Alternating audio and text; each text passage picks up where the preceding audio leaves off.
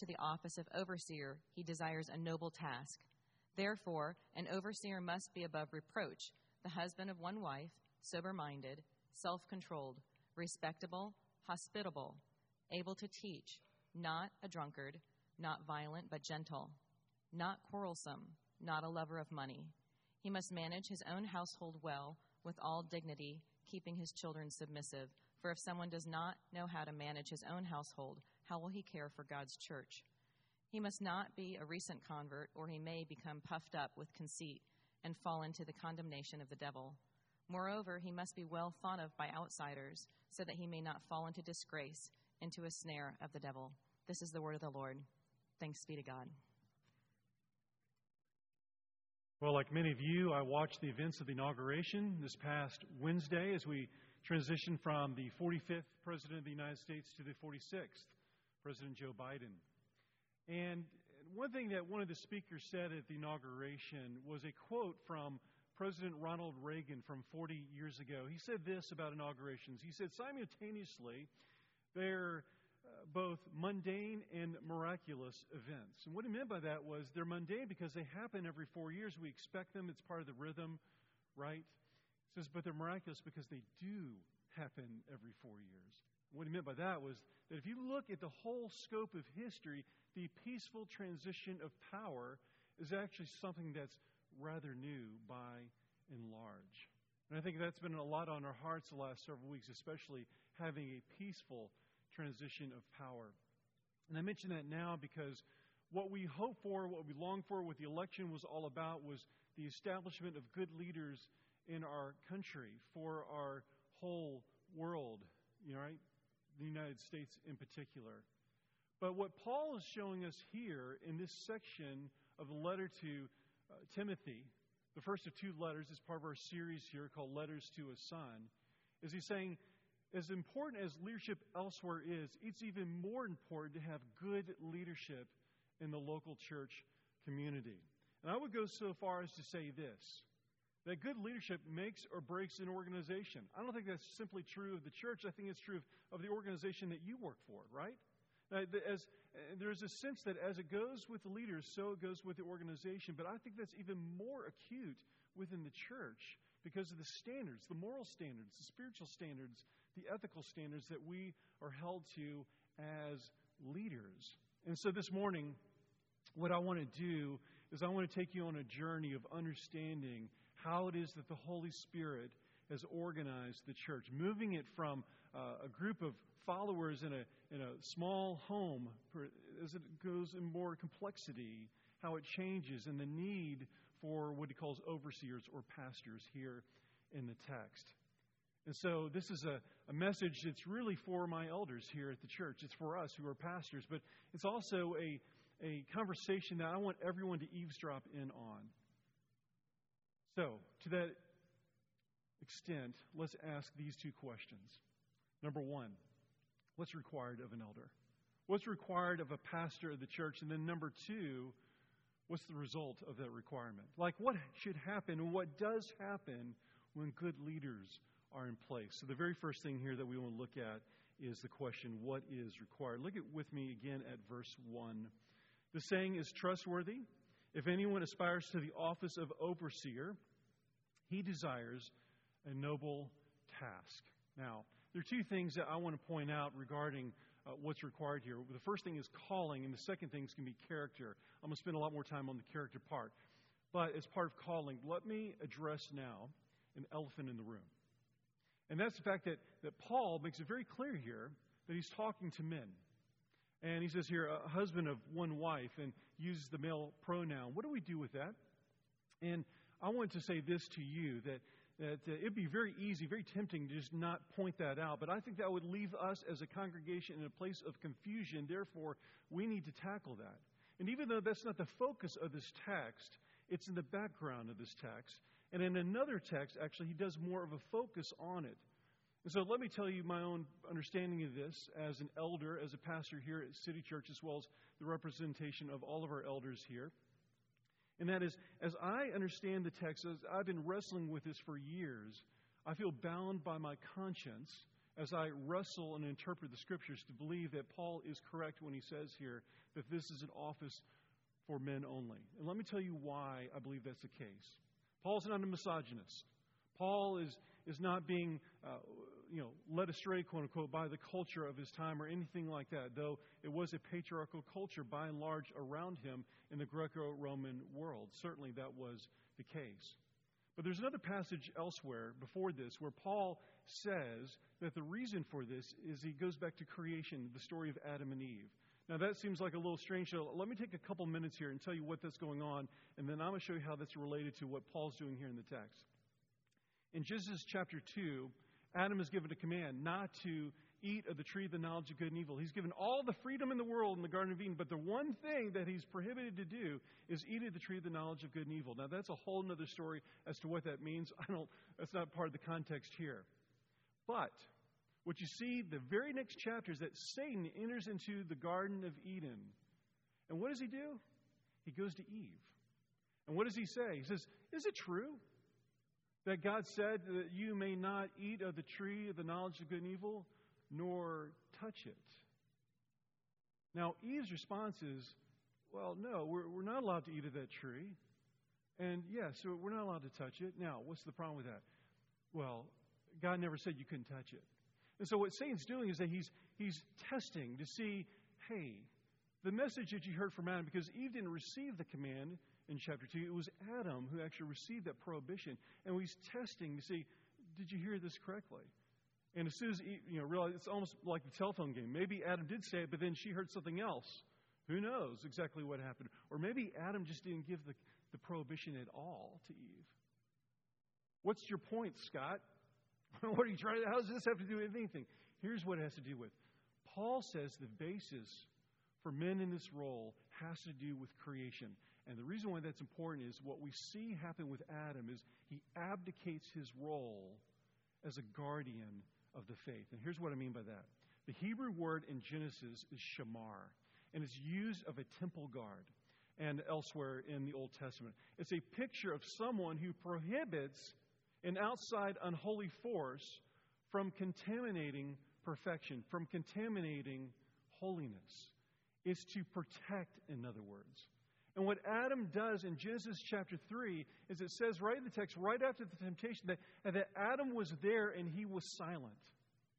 In other words, in Adam's passivity, he creates chaos. Now, let me also say this.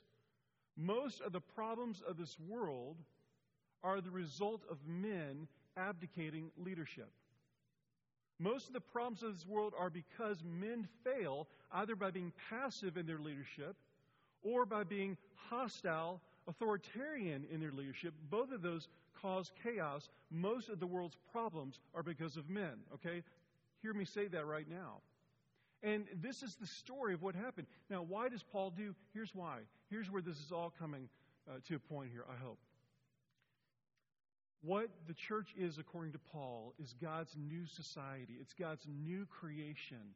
And the vision that Paul is given here is that men would take the role that was abdicated by Adam and would guard and lead well. Why? For the purpose of the flourishing of all people. This is how I understand this text. This is how I understand and interpret what is happening here prior to this text as well as within this text. And I knew that I could not talk about other things here in the text without first mentioning that. Now, I will say this. My conscience is bound in my interpretation, but I have friends, I have colleagues, I have mentors who would disagree with that interpretation. And all I can tell you is this. No matter where you land on this understanding of the gender of an elder, you must go to Scripture only for that. You cannot go to culture. You cannot look to the culture around to say, well, this is an unpopular opinion today, therefore, how could I possibly hold this opinion, the one that Scott is his interpretation here?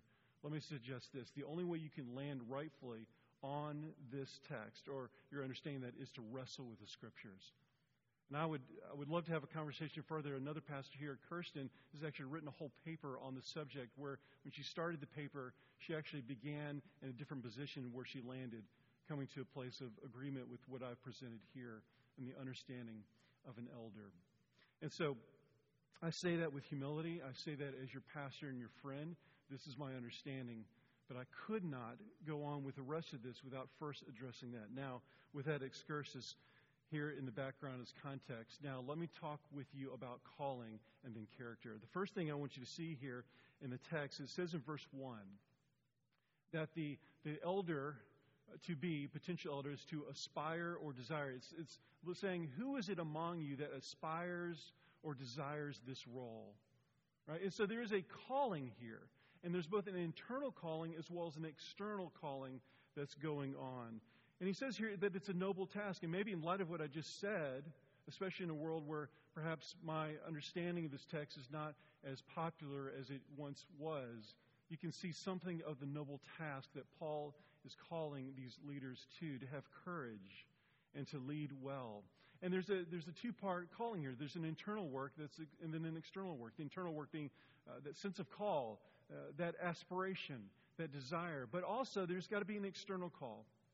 And for myself and Mike, for instance, when we were in seminary, we both felt the call, and it was internalized. But at some point, there had to be an external confirmation of that call for me that happened for over about a 5 to 6 year period, where I felt called, and then through theological examination of my character, a spiritual examination, and a number of other things. Eventually, in February of 2006, they laid hands on me, and they confirmed me as an elder within the church. An internal call, a sense of call, had to be confirmed externally. And I think this is important because it's the prompting of the work of the Holy Spirit that calls someone to consider being an elder. Then there's an external examination that confirms, yes, this individual has the character that we're going to talk about in a second. They have the calling, as it were. Which leads now to something that Teresa of Avila said in a work called Interior Castle. She was a Christian mystic from approximately 400 to 500 years ago. She said this: "It is foolish to think that we will enter heaven without entering into ourselves." What does she mean by that? It means it's impossible to actually move into the position of leadership without a greater sense of self-awareness. We all know this. We've all met leaders or heard of leaders, and we sense that there wasn't a self-awareness about them. They weren't aware of both their strengths and their weaknesses, and so they're just sort of fumbling through leadership. And what Teresa of Avila is saying is that there must be a great sense of self-awareness. What is God doing? What is He shaping within us? Which now leads to the second thing here, and that is character. Beginning verse 2, I just want to read the first few lines of verse 2. Paul says this: "Therefore an overseer must be above reproach." Therefore an overseer our pastor must be above reproach. And then there are 10 traits, 10 markers that Paul gives us about what it means to be above reproach after that. And I want to say this: why is Paul doing this with Timothy? Timothy was the pastor over the church in Ephesus. And remember what we talked about a couple of weeks ago, that primarily he's dealing with false teachers there. These are people that have an aptitude to teach, but they're not teaching the truth. And so they're not meeting the qualifications of a pastor. They may have some of the qualifications, but they clearly don't have the full character because they're leading God's people astray. And so Paul is laying out here in these 11 traits, what is it that a pastor needs to have in terms of calling and character in particular that's so important. And what Paul says here, and if you hear nothing else, please hear this. He says character is so much more important. It trumps competency any day of the week. Character is the most important trait that a leader can have. It's much more important than even their skill set. Skill sets, that can be trained. Just as the announcement was given earlier about what you can do on the tech board back there, the sound and such, you can train that. But character isn't as easily trained. And so Paul gives us that picture here. And I want to say this: it's not just true that they missed the qualification of these false teachers. It can also be true of true teachers as well. What do you mean, Scott? Well, I think you know what I mean. How many pastors have been in the news in the last 5 to 6 years? By the way, it's always been going on, obviously. It's only been the last few years that it seems that it's been making the news. But how many pastors do you know that have had to walk away from ministry or have been forced out of ministry because of their failure of character? In 20 years of ministry, I can tell you this, I've seen it happen over and over and over again, including to friends of mine. And I could go through this whole list, and virtually everything in this list is an example of someone I know that abdicated leadership, that failed. They were hostile. They were abusive. The lack of fidelity. No wonder in one of my favorite movies, Braveheart, Edward Longshanks, who's the King of England. If you know the story, it's about William Wallace, this rebellious upstart from Scotland, and he and his fellow rebels are beginning to win battles on the field against the English troops, and this sends them into disarray, and there's a war council, and they're trying to figure out how to strategize. How do you take out the forces of William Wallace? And Edward Longshanks, if you remember the scene, if you saw the movie, he says this, strike the shepherd, scatter the sheep. Like all Satan needs to do is strike the shepherd of the church, or the shepherds of the church, the elder, all these, because if you destroy the public character of the church, you can neutralize the church. Just like Longshanks understood, take out William Wallace and you can take out his forces. You can send them into disarray, perhaps defeat them eventually, right? And this is all that has to be done. Paul understands that, and so he gives us the character. Now, there are 10 traits. I don't have time to go through them all. Let me just mention a few by reading verses 2 through 5 with you again. Therefore, an overseer must be above reproach, the husband of one wife, sober-minded, self-controlled, respectable, hospitable, able to teach, not a drunkard, not violent, but gentle, not quarrelsome, not a lover of money. He must manage his own household well, with all dignity, keeping his children submissive. For if someone does not know how to manage his own household, how will he care for God's church? Again, so many things in here. I think, again, like that last one, as a father, as a husband, it's sobering to think through caring well for my household is a reflection of caring for the church. But let me mention a few specifically now in greater detail. First, when he says husband of one wife, what is he saying there? Now, polygamy was an issue that happened in Ephesus, in that culture, but that's not actually what Paul's talking about. When he says husband of one wife, he's not saying just one at a time, that sort of thing. No, what he's saying here is sexual fidelity. Now, the reason why that's so important is that Ephesus, as a large city in the ancient world, by ancient standards at least, being part of the Greco-Roman culture, it was very common, and there's a double standard here. It was allowed for men, but not for women. And what was very common were that men would have mistresses. They would have concubines. The concubines sometimes were also part of their of the sexual relationship as well, but certainly the mistresses were. It's a place of sexual pleasure for the married men of Ephesus.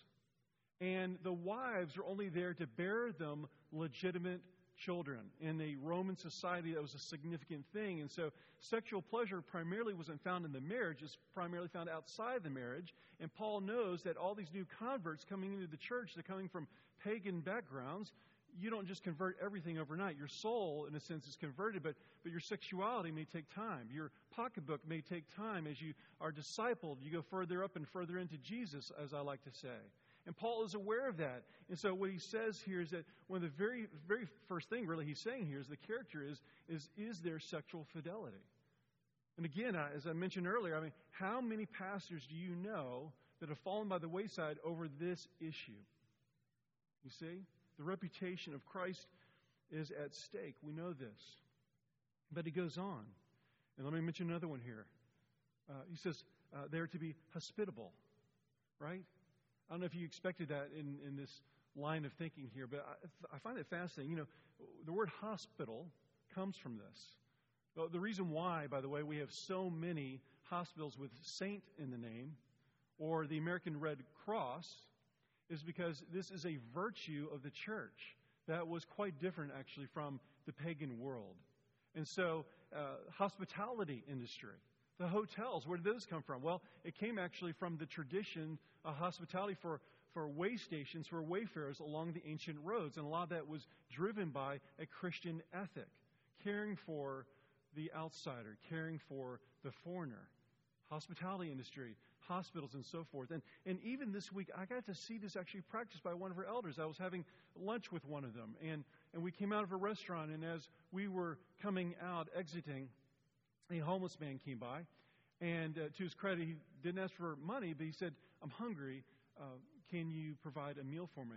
And before I could even respond, this elder I was with did and said, "Absolutely." He said, "We just came out of that restaurant. There's a menu on that door.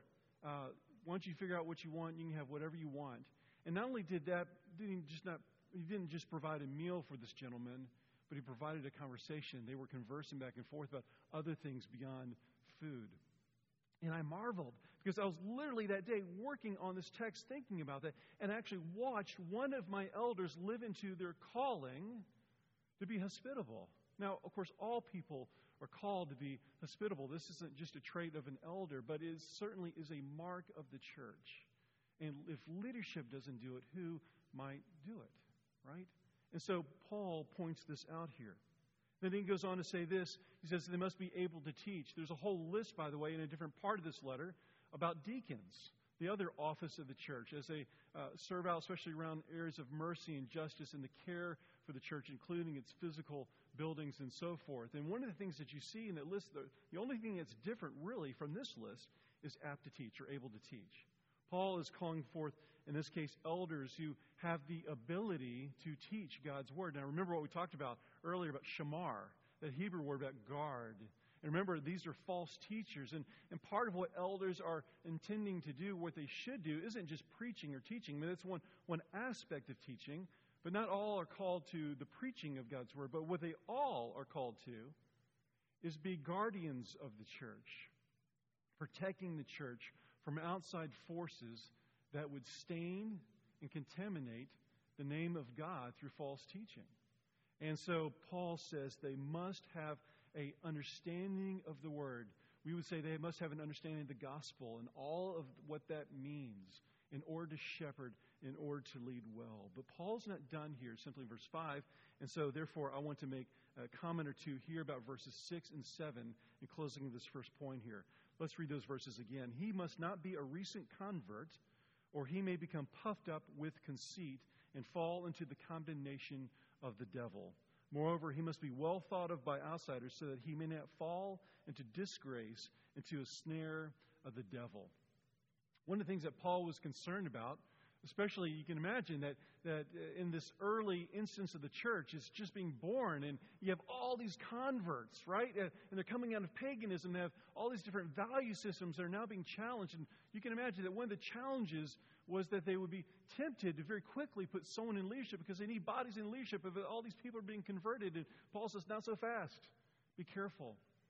Paul himself actually spent several years being trained. There was a gap between his conversion in the book of Acts, and actually when you next see him on the scene, he had been being mentored. He was being discipled for several years. That is Paul. Paul was being discipled before he moved into leadership. He has experienced this. He knows something about it.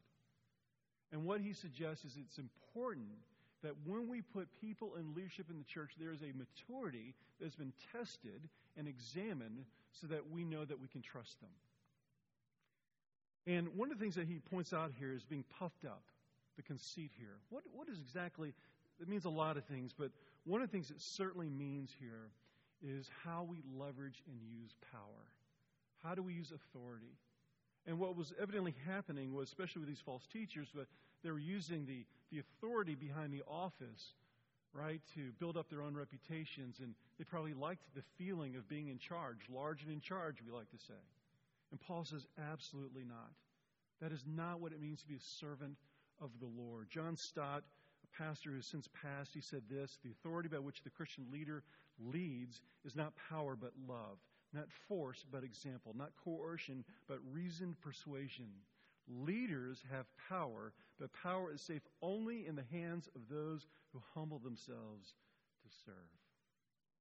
I think that's beautiful. And as you can imagine, this week has been very sobering for me as I've been reflecting upon my own leadership here.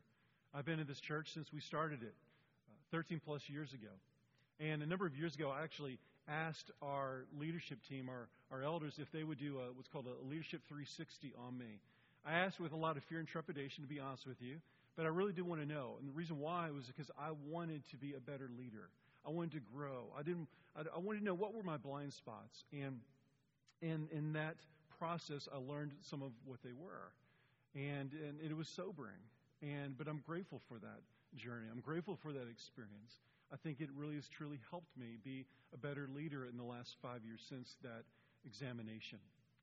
And I remember something that Pete Scazzaro, a sort of mentor of mine, said in a book called Emotionally Healthy Leader. He said, you must understand that with the authority of the office, that our influence is greater than we might imagine, that our words and our behaviors and so forth, all of that matters. James 3:1 says that teachers are held to a higher standard within the church because we're hopefully rightfully handling the Word of God. I mean, that is a humbling thing. That's a sobering thing as I think about even what I was sharing earlier about my understanding of eldership. And so I bring all this together to say to you that character is the most important thing for your leadership. And my hope and prayer is that you can go through this week and all the weeks to come here at City Church and feel encouraged by the leaders that are here at City Church. And if that's the case, if we are living into our calling, if our character is on display and it's a good character, then the second question is already answered in a way. The question being, what's the result of what's required? And I'm not going to spend much time on this, but suffice to say, it's one thing primarily, and that is the reputation of Jesus Christ is held high and He is made famous. One of the things that we like to say around here at City Church is that our vision is to make Jesus Christ famous. We want people to know Him, not just about Him, but to actually truly know Him, to engage and enter into a relationship with Him, and then to know God the Father through Him, and to the work of the Holy Spirit in their lives to change their character from the inside out. This is what we want. We want God's reputation to be made much of, you see. How's that happen? And the answer is this. This character, these 11 traits, Jesus Christ is the only one who perfectly lived into these traits, friends. Your pastors here, my hope and prayer, your experience of your elders, not just those who teach up front, but the elders that serve also behind the scenes. My hope and my prayer is that your experience will be these character traits. But you also know that they're not perfect. Even James 3:1, where it says we're held to a higher standard, right after that, verse 2, it says, but we know that all teachers fail the mark of perfection. Yes, that's right. We make mistakes. And not just in our teaching, but sometimes even in our character this side of heaven. That's for sure. Which is why your hope cannot be in the leadership of this church ultimately. Your hope must be in Jesus Christ, who is the perfect living example of what it means to be a shepherd of God's people. In fact, that's a term that Jesus used of Himself in John chapter 10, verses 14 and 15, where He said this, I am the good shepherd. I know my own, and my own know me. Just as the Father knows me, and I know the Father, and I lay down my life for the sheep. Sometimes in the church we refer to elders as under shepherds. Why? Because we are under the authority of the Good Shepherd. See, rightfully understood, when we are good leaders in the church, we are submitted, rightfully so. As we encourage and challenge our people to be submitted to the Lord, we ourselves must be submitted to the Lord as leaders. Therefore, it changes how we leverage our power. It changes how we leverage our influence and our authority. We become servant leaders because Jesus Christ was the first servant leader. James Hunter, a writer and a Christian, said this, Jesus didn't use a power style because He had no power. King Herod, Pontius Pilate, the Romans, those folks had all the power. But Jesus had a great deal of influence, and He is able to influence people even to this day. Now, if I had one quibble with Hunter on that, it would be that I don't think it's just influence He has today. He has power, for it's the power of the resurrection of Jesus Christ Himself that has brought me to faith, that brought you to faith. It's the power of God in the church.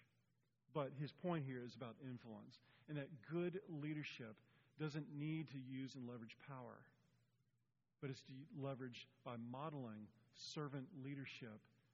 It's to bring forth influence, the influence of Jesus Christ, not only in the church, but into those outside the church. That's discipleship. That's the mission of the church. That's why putting good leaders in place within the church is so critical to the mission and the message of Jesus Christ into our world today and forever. And so what does it mean for us? Again, this is the eavesdropping, but I want to address the elders here. What does it mean? Here's what it means. It means that our reputation is not in our position. It's not in the letters by our name or something like that. Our reputation is the reputation of Jesus Christ, who knew that the way up was the way down. This is the mark of what it means to lead God's people with humility. And it's true for all of us that we should yearn and aspire and desire the reputation of Jesus Christ. And so here's what I want for us now as well as in the future. City Church doesn't need elders who have it all together. We don't need elders who are at the top of their game in their skill sets and competencies. But we need elders who are broken, who've been crushed on the rocks of God's love and understand their powerlessness and their daily need of Jesus. To say, have mercy, O Lord, have mercy. Isn't that the sort of leader that you would serve under? Isn't that the sort of leader that would drive you to the cross, that would drive you to the mission of Jesus Christ into the world for your life and for others? I'll close with this. It's an image, and it's Laura Davis, who sometimes leads worship. Her husband, you may not know this, but her husband, Ben Davis, has been basically a CrossFit coach. Some of you know that I started to CrossFit about 7 years ago. I did that because in my 40s, I wanted to be healthy long after my kids have grown up. I want to be able to do that longer, have strength. And one of the things that Ben said the very first day of class, I remember 7 years ago, Ben said there really are 7 functions in CrossFitness. He talked about some of the endurance, speed, stamina, balance, strength, and so forth. He said, but here's the truth of the matter. He says, no CrossFit athlete will ever be the best of any of those. Like you'll always find someone that's stronger. Right? Think about the people that go in the gym and they just do bicep curls all day long, right? There'll always be someone who's stronger at one of the fitness or any of the exercises that we do. You always find someone that's faster. You always find someone with a greater stamina or endurance and so forth. He says, but the whole point is that in your core, there's balance. He says, in each of these activities, these 7 components of functional fitness, he says there's to be balance in your life. And I thought, man, that is a good picture of what we intend City Church to be. Here's the truth. There are better preachers than me. You can go to podcast right now and look them up. Right? You know who they are because you also listen to them. Right? Listen, you can go to certain places and you'll feel like you just walked into a Coldplay concert. The worship's so off the chain and professional, right? And that's not us either, right? Like you'll always find some, but the goal of City Church is that we would, in our core being of our character, we would be faithful and balanced as disciples of Jesus Christ into all things.